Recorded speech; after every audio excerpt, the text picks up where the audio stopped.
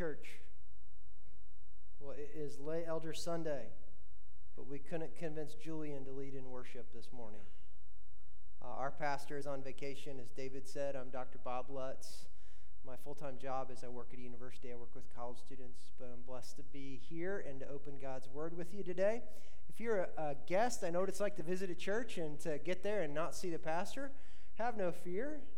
He'll be back next week and start a new series. In the meantime, enjoy the fact that you can understand my accent better than his.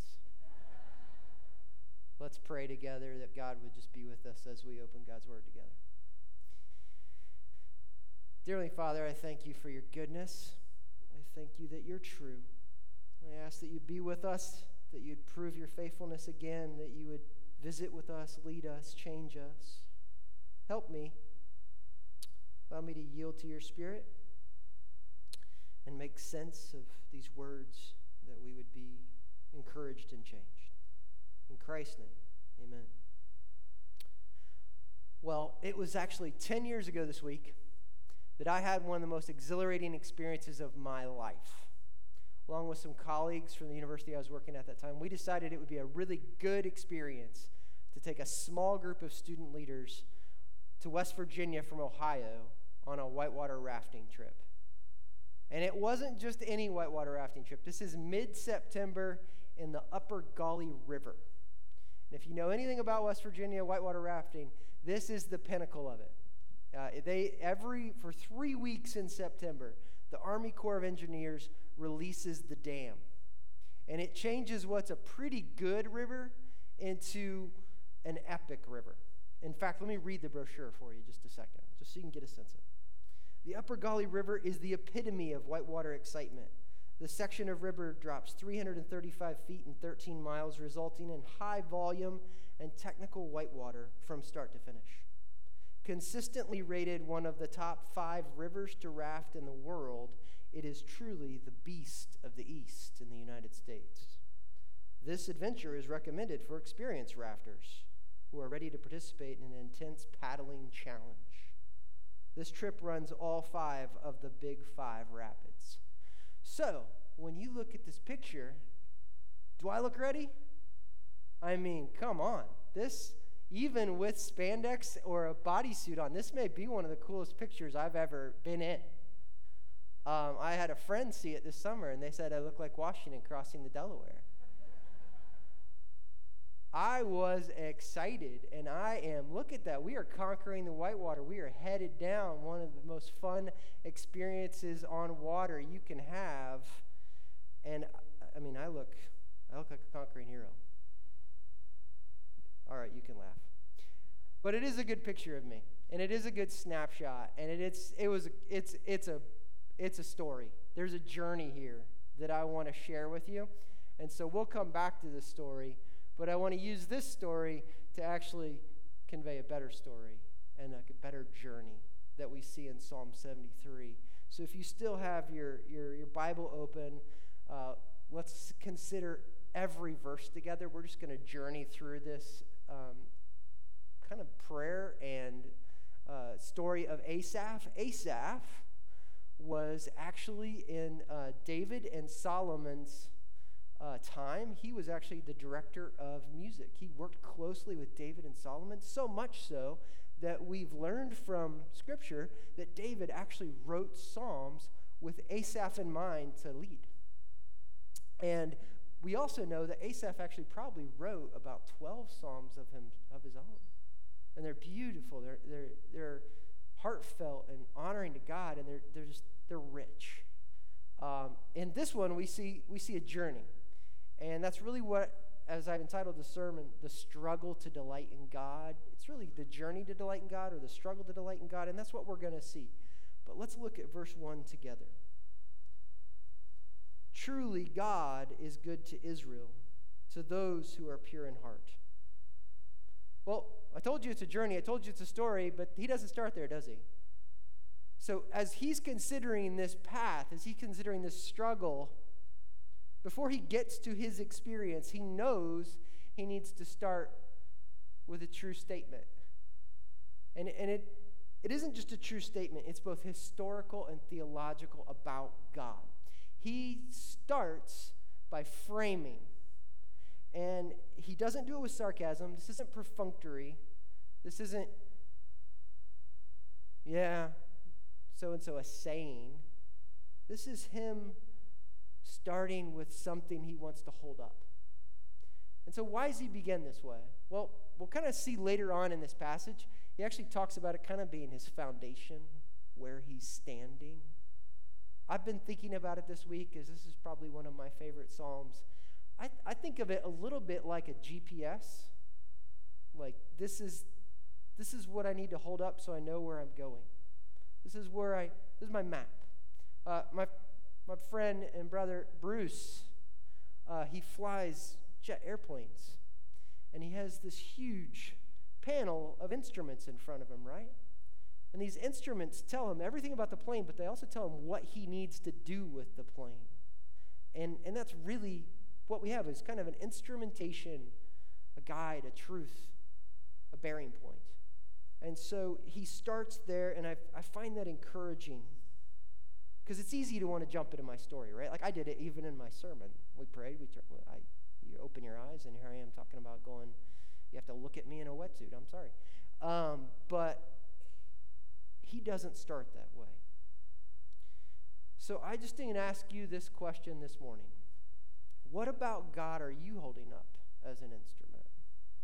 What truths about God are you clinging to as kind of a directional device in your life, or the means by which you then calibrate your own experiences? We had the opportunity to sing some amazing things this morning. I believe in God our Father. I believe in Christ his Son. I believe in the Holy Spirit, the God, the three in one. That's a truth about God. And it's something that we need to remind ourselves of, right? It's something that we need to hold up. It's something we can forget. I just ask you, what are those things as you head into your week this week? What are the things before you start your work, your school, job search? You need to say, I need to hold this up before I start my experience. Well, I love also that Asaph doesn't just go there. He quickly also is honest. So as we read in verse 2 and 3, he says, "But as for me, my feet had almost stumbled. My steps had nearly slipped. For I was envious of the arrogant when I saw the prosperity of the wicked." In essence, he's saying, this is true. I'm not seeing it. Not feeling it right now. I don't have it. Dr. Martin Lloyd-Jones describes Asaph with a unique word, which I kind of like. He uses the term perplexed. It's a little bit confused. It's a little bit unsure. It's a little bit lost sight. He's saying, this is true, God, but I'm honestly struggling to believe it this morning. Believe in the Trinity. I don't see it. And honestly, it's tempting me. I'm actually feeling trial. This is good. This truth of God is good, but what I'm in right now is really capturing my eyes away from that. And what is that? Why is he tempted? Well, it says he was envious of the arrogant when he saw the prosperity of the wicked. Wicked is such a great biblical term. We probably don't call people wicked very often now, do we? Except for maybe witches and stories about munchkins. But I do want you to listen to this description, because I do think it will hit closer to home, and maybe as we walk through our week, what we see and what we struggle with. So let's read how Asaph describes the wicked. Verse 4. "For they have no pangs until death. They have no worries till death. Their bodies are fat and sleek." Interesting term. Basically means they have whatever they want. "They're not in trouble as others are, and they are not stricken like the rest of mankind." So because they've got it easy, they're walking with pride. It says, pride is their necklace. Violence covers them as a garment. Their eyes swell out through fatness. Their heart overflows with follies. So they've got it easy, and then they get to do whatever they want. So much so that as they do it, in verse 8, they scoff and speak with malice. Loftily, they threaten oppression. They take advantage of others. They make themselves look good. They've got it great. They go even further. Verse 9, they set their mouths against heaven. So it's not even just that they're kind of lording over other people or they're better than other people. They're questioning the very God. And their tongues strut about the earth. Verse 10, therefore his people turn back to them and they find no fault in them. They are doing so well. They are so attractive. They are so successful that the people of Israel are saying, I know, I want to be like that. I want that. I want to follow after them. Even though they're actually questioning the very God of Israel. There's something in them. They've got an experience. They've got it going. It's like, I want that. And then they go to even the original sin. They say, how can God know? In verse 11, is there knowledge in the Most High? Behold, these are the wicked, always at ease, increasing in riches. In other words, these people have what they want. They have it easy. All the while, they're proud and violent. They don't care about true justice. They scoff at God and they lead others astray. Maybe not and even just in their negativity, but because we just view them as so successful. We view them as having what we want. Well, what effect did seeing the wicked, seeing these successful people, seeing these people that have it at ease, what did that effect have on Asaph? Well, look right here. It says, now he went from holding up a truth of God to saying, I'm not seeing it because I'm looking out and I'm seeing others and I want what they have and it just doesn't seem fair, and now I'm looking at myself. So I went from looking at God to looking at others to now saying, what do I have? And he says, all in vain I have kept my heart clean and washed my hands in innocence. For all day long I've been stricken. I've been rebuked every morning. And he says something interesting. He says, if I have said I will speak thus, I would have betrayed a generation of your children. So his foot had almost slipped, right? So this foundation he had, this GPS, this instrumentation, he's flying, but he's really tempted to look out the window, and he's flying through the clouds, and he's like, this doesn't seem right. Let me adjust a little bit. This doesn't seem right. Let me adjust a little bit. And you've heard those stories where pilots come out upside down. He's really tempted to do that because that looks really good, and this looks really empty. Maybe that's how you feel this morning.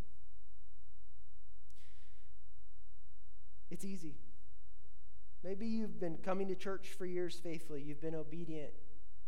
You've not done the things you're not supposed to. You've done the things you're supposed to. But you're watching other people at work get promoted.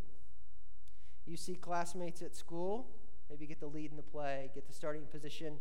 They have all the friends. They've got the right clothes, and they're doing great. Maybe, whether you're young or old, you see friends of yours from the past on social media, which we could preach a whole sermon on social media, that they're taking pictures of their houses, their vacation spots, their boats, and they look good in pictures. It's easy to look good in a picture. All the while you're struggling with health. Maybe you're in and out of the hospital. Maybe you're taking care of parents who are dying. Maybe you're financially supporting people.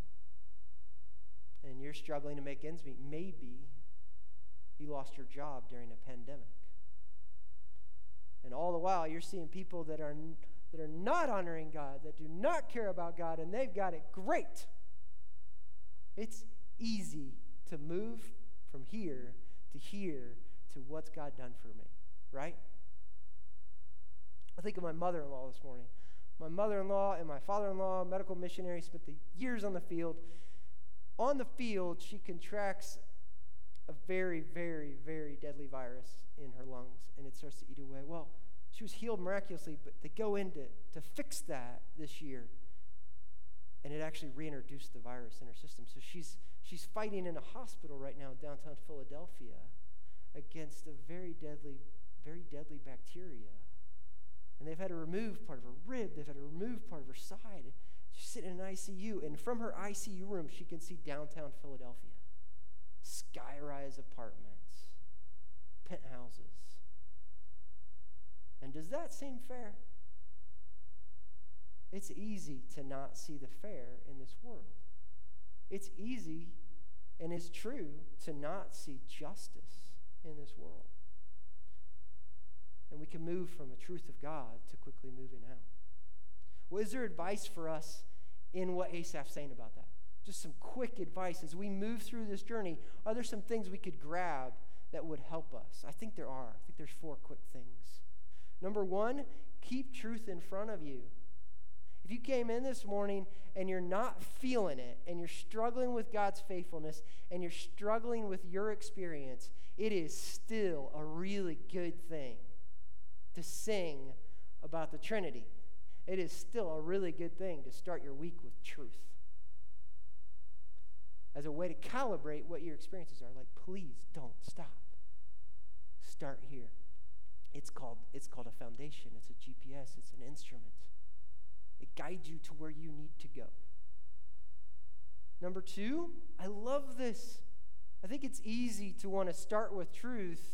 Be like, truth, I need truth, but not be honest about where I am. To not be honest about, like, God cares about my emotion, as John Piper says.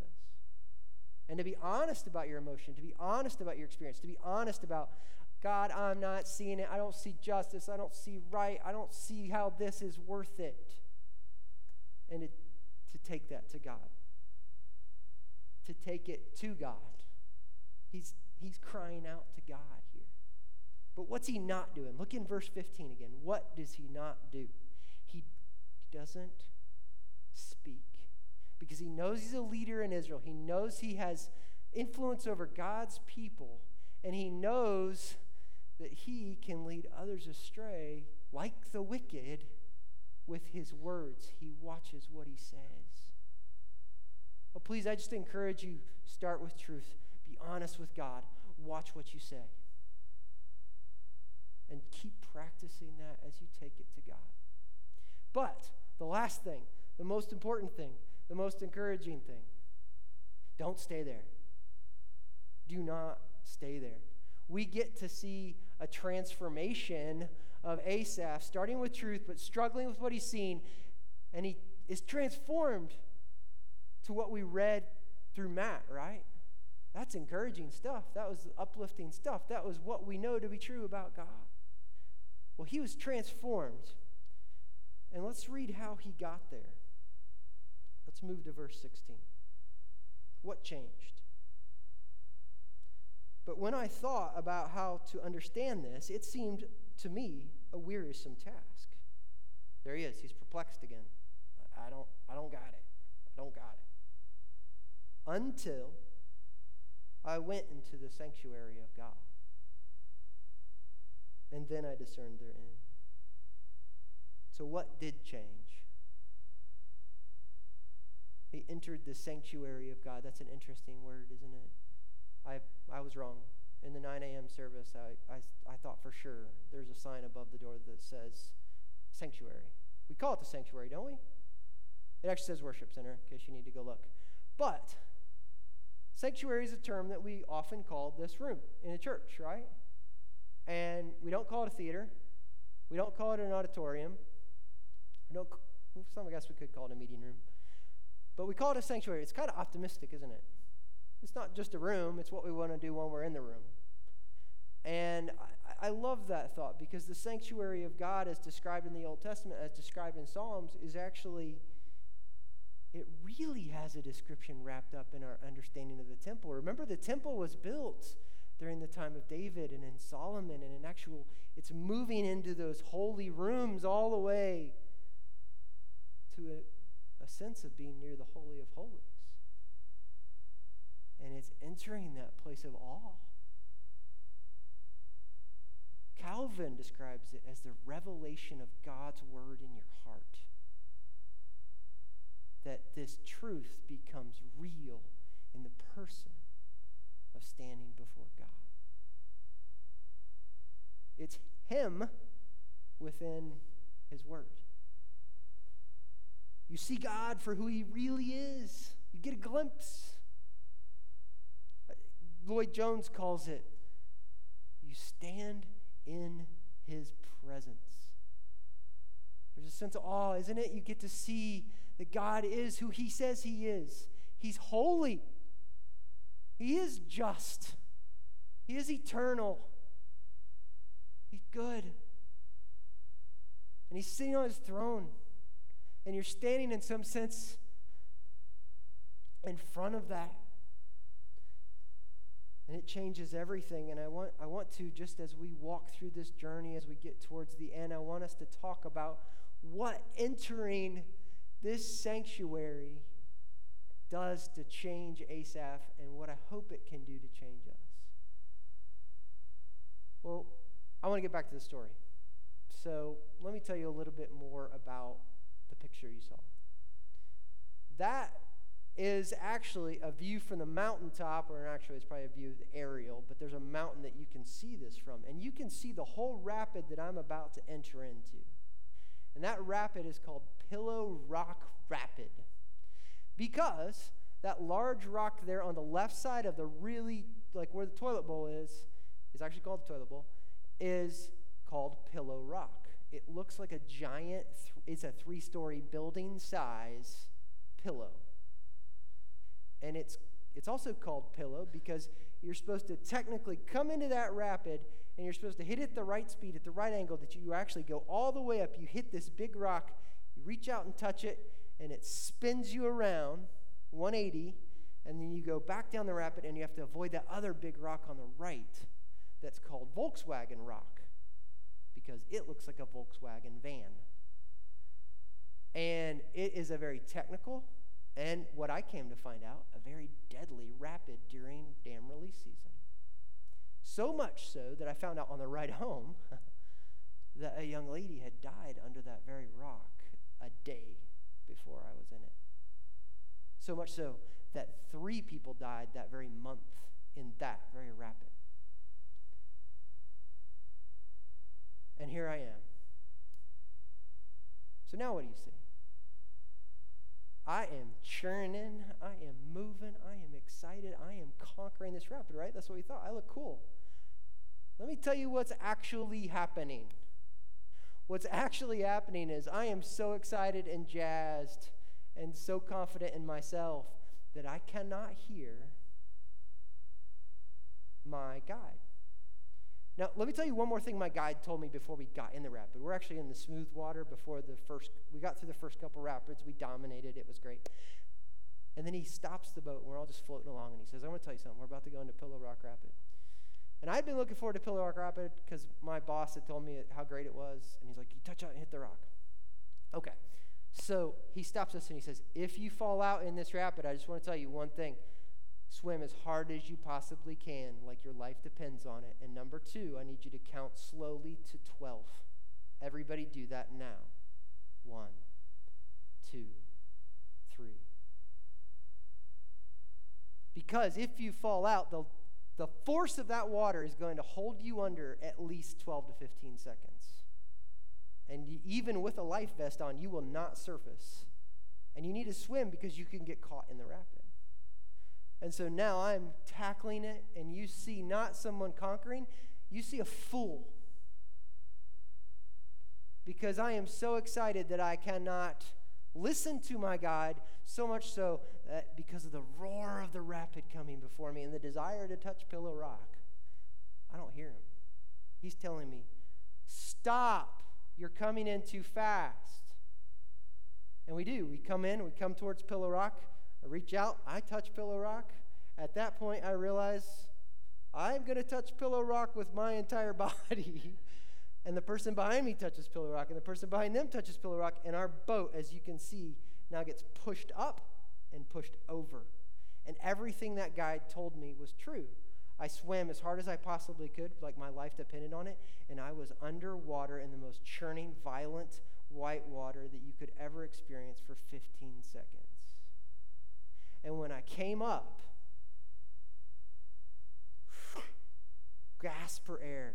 Another boat picks you up, they grab you, and they throw you in the bottom of this boat, and you're just sitting there, wet, cold, demoralized, ruined. So now, that gives you a much better picture of what you see. It may have looked awesome. It was ruined. It was one of the best memories of my professional experience with college students, and one of the worst. A few of them still have never spoken to me after that day. But it's a silly story that gives you an understanding of greater truth, isn't it? What we see isn't always what's true, especially in light of who God is. So when we enter the sanctuary of God and we actually see him for who he is, it changes our view of the world around us. It changes our view of others. Let's read how. Verse 18 to 22. Truly you set them in slippery places. You make them fall to ruin. How they are destroyed in a moment, swept away utterly by terrors. Like a dream when one awakes, O Lord, when you rouse yourself, you despise them like phantoms. I do not see vengeance in Asaph's words here. I see sobering words standing before absolute justice and absolute power. Which brings me to the second point that I think entering the sanctuary of God does. It changed Asaph's view of what he sees in others. This arrogant ease that in reality is scoffing at a just, holy, magnificent God who will judge them. And this vapor of their life will be swept away into destruction and damnation. But it changes Asaph's view of himself, right? Entering the sanctuary of God changes Asaph's view of who he is before God. Read in verse 21 and 22. When my soul was embittered, which we saw earlier in this passage, when I was pricked in my heart, basically when I got this prick that said, this doesn't seem fair, I'm not seeing it. In actuality, God, I was brutish and ignorant. I was a fool. He goes to say, he says, I was like a beast toward you. The actual translation here, the best translation that I could sort through, he's actually calling himself a disfigured monster. So he's blessed to still stand on this rock, but he's not accurately reflecting who he is because he's looking at others and looking at himself, and he's moved from truth of God to saying, what's God done for me? What do I have from God? But, the next word in this passage may be one of the most encouraging you can find. And I just want to encourage you with this. That Asaph has changed his view himself. Right now he's humbled. He realizes he's ugly, and he's standing before beauty. He's standing before majesty, and he's undone, and he's in need. And in this same just God that could destroy the wicked, could destroy him, probably has right to, he finds nevertheless.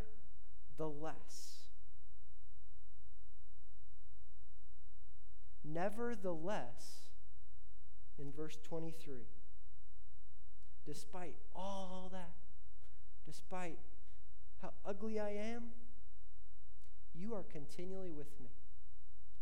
You hold my right hand. You guide me with your counsel, and afterwards you will receive me to glory. Whom have I in heaven but you? And on earth, I don't desire anything else. My flesh and my heart may fail, but God is the strength and the heart of my portion forever. For behold, those who are far from you shall perish. You put an end to everyone who is unfaithful to you. But for me, it is good to be near God. I have made the Lord God my refuge, that I might tell of your works. Notice a couple things that we've seen change in this passage. Notice that he starts with the truth, but then he's into his struggle. He starts with the truth, but he's in temptation and trial. And in the temptation and trial, the words he uses are they, which changes his heart to view God transactionally, and he begins to say, I, what do I have? Until, by God's faithfulness, he is brought before the very presence of God, and his holiness, his goodness, his righteousness. And he's changed. He's transformed. And now what are the words he's using? What is directing him? Every one of those pronouns has moved to you. It's everything God is doing or has done. Instead of the I and the they, they're gone, and Asaph sees. God's activity is actually his salvation in keeping him. It's his sanctification. He's being guided like a father guides I would guide my daughter across the playground. I'm way more powerful than she is. But to reach down and to lovingly just walk her over the swing set. He's guiding us. He's sanctifying us. And there's hope here. He'll receive me to glory. I'll get to actually see all of it. Every bit of who God is. And it's all because of you. Asaph gets God. He doesn't just get a truth about God. He doesn't get the good things. He doesn't get no pain. He actually gets God. He gets his presence. He gets his hand. He gets his leading, his faithfulness. He gets him, and it's good. It's so good he doesn't want anything else. I love verse 28. It's one of my favorites. It says, "For the nearness of God is my good." You see, he's still standing on this rock, but he's slipping. He's falling. He's looking down. He's more interested in there, and yet God has still been near to him. And until he turns and he sees and he stands in the presence of God, he doesn't realize that God had been near to him the whole time. Because God's faithful. He's unchanging. And it's amazing to me because one of the translations of this just doesn't say, "For it is good for me to be near God," but it actually says, "For God's nearness to me is my good." That the very God who stands on his throne would be near to me, who's a monster and ugly and wants things I shouldn't want from time to time. Well, I love this passage. And I have to reread it from time to time because I struggle still. And I'm curious where you are this morning. What do you identify with this in this passage? Maybe you're there. Maybe you're experiencing the presence of God this morning. Praise God. Enjoy that presence. Let that continue to inform you. But maybe you're here this morning and you don't know that you know God. And when you see this idea of standing in the presence of God, you see the verses more that he will judge the wicked. That he stands completely in control of this world, and that may scare you. As you read in verse 27, you put an end to everyone who is unfaithful to you. Is that true? It is absolutely true. But there is encouragement this morning, not in what you've done, not in what you've had, not in just the truths that you put out in front of you, but there is encouragement this morning that God's near. So much so that we have the whole Word of God in front of us this morning. And we have the completed work of Jesus Christ on the cross. That, as Asaph says, his heart and his flesh may fail, but God sent his Son, whose heart and his flesh did not fail, but was righteous and perfect and obedient. Even in this temptation to want these things, he did not slip. He did not move. He held in his desire the presence of God, and then he bore on the cross what we deserved, which is our sin, our shame, which was our ugliness and our desire to be wicked. And he did that, and it's completed, and it's real, and God is still near. And if you believe and you seek Christ, you can experience the presence of God this morning. And you can have the hope of experiencing all of it in heaven. Well, maybe you're here and you do know Christ, but you've walked through those doors and you've sung about the Trinity and you've sung amazing things about God, but you're struggling. It's just difficult. And you're wanting to hold truth up, but you're like, I'm not going to make it this whole week. I'm struggling to make ends meet, and all I see is difficult things happening. Well, I want to encourage you just this morning. Look at Asaph. It's good to still hold up truth, but it's good to be honest. It's good to be honest about these things. Be honest with God. Take these things to God. And follow the path that Asaph followed, this struggle, this journey. Follow it, not just through the first two. Don't stop. If you're struggling this morning to see it, don't stop and give up. Don't go to what in Pilgrim's Progress John Bunyan describes as doubting castle. That they were struggling and fell asleep because they weren't sure which way to go, went the wrong way, took bad advice. And they fell asleep on the roadside, but they were actually asleep on the roadside in this kingdom of a king called Giant Despair in his castle, and his wife Diffident. And Giant Despair grabs them, and he throws them in this dungeon, and they sit there in their doubt. And that may be you this morning. But I love that story because they're sitting in a dungeon, and it is when Christian realizes and his companion that they actually have the key to the door. It's the key of promise. And they walk out. And Giant Despair has no hold on them. Follow that same path this morning. Try desperately to be honest with God and seek his sanctuary, seek his presence. That way you'll reach to what is the end, right? This is a process that Jerry Bridges calls preaching the gospel to yourself every day. I know this is true about God, but I know who I am, and I know my struggle, and I know what I want, and I know what I want isn't real, and it isn't good, and I'm in need. Because when I stand before the actual presence of God, when I stand in the sanctuary of God, I know that I'm undone. I have no right to stand here. But I stand here with confidence on firm foundation because of what Christ did for me. And I get to enjoy everything he describes here in verse 23 to 28. I get every presence. I get his right hand. I get his goodness. I get his faithfulness. I don't have to worry about anything in heaven or anything on earth because I have the God who made it and will judge all of it and rule it for eternity. And he's standing with me. He stood where I couldn't stand and took the penalty on the cross. Please don't give up.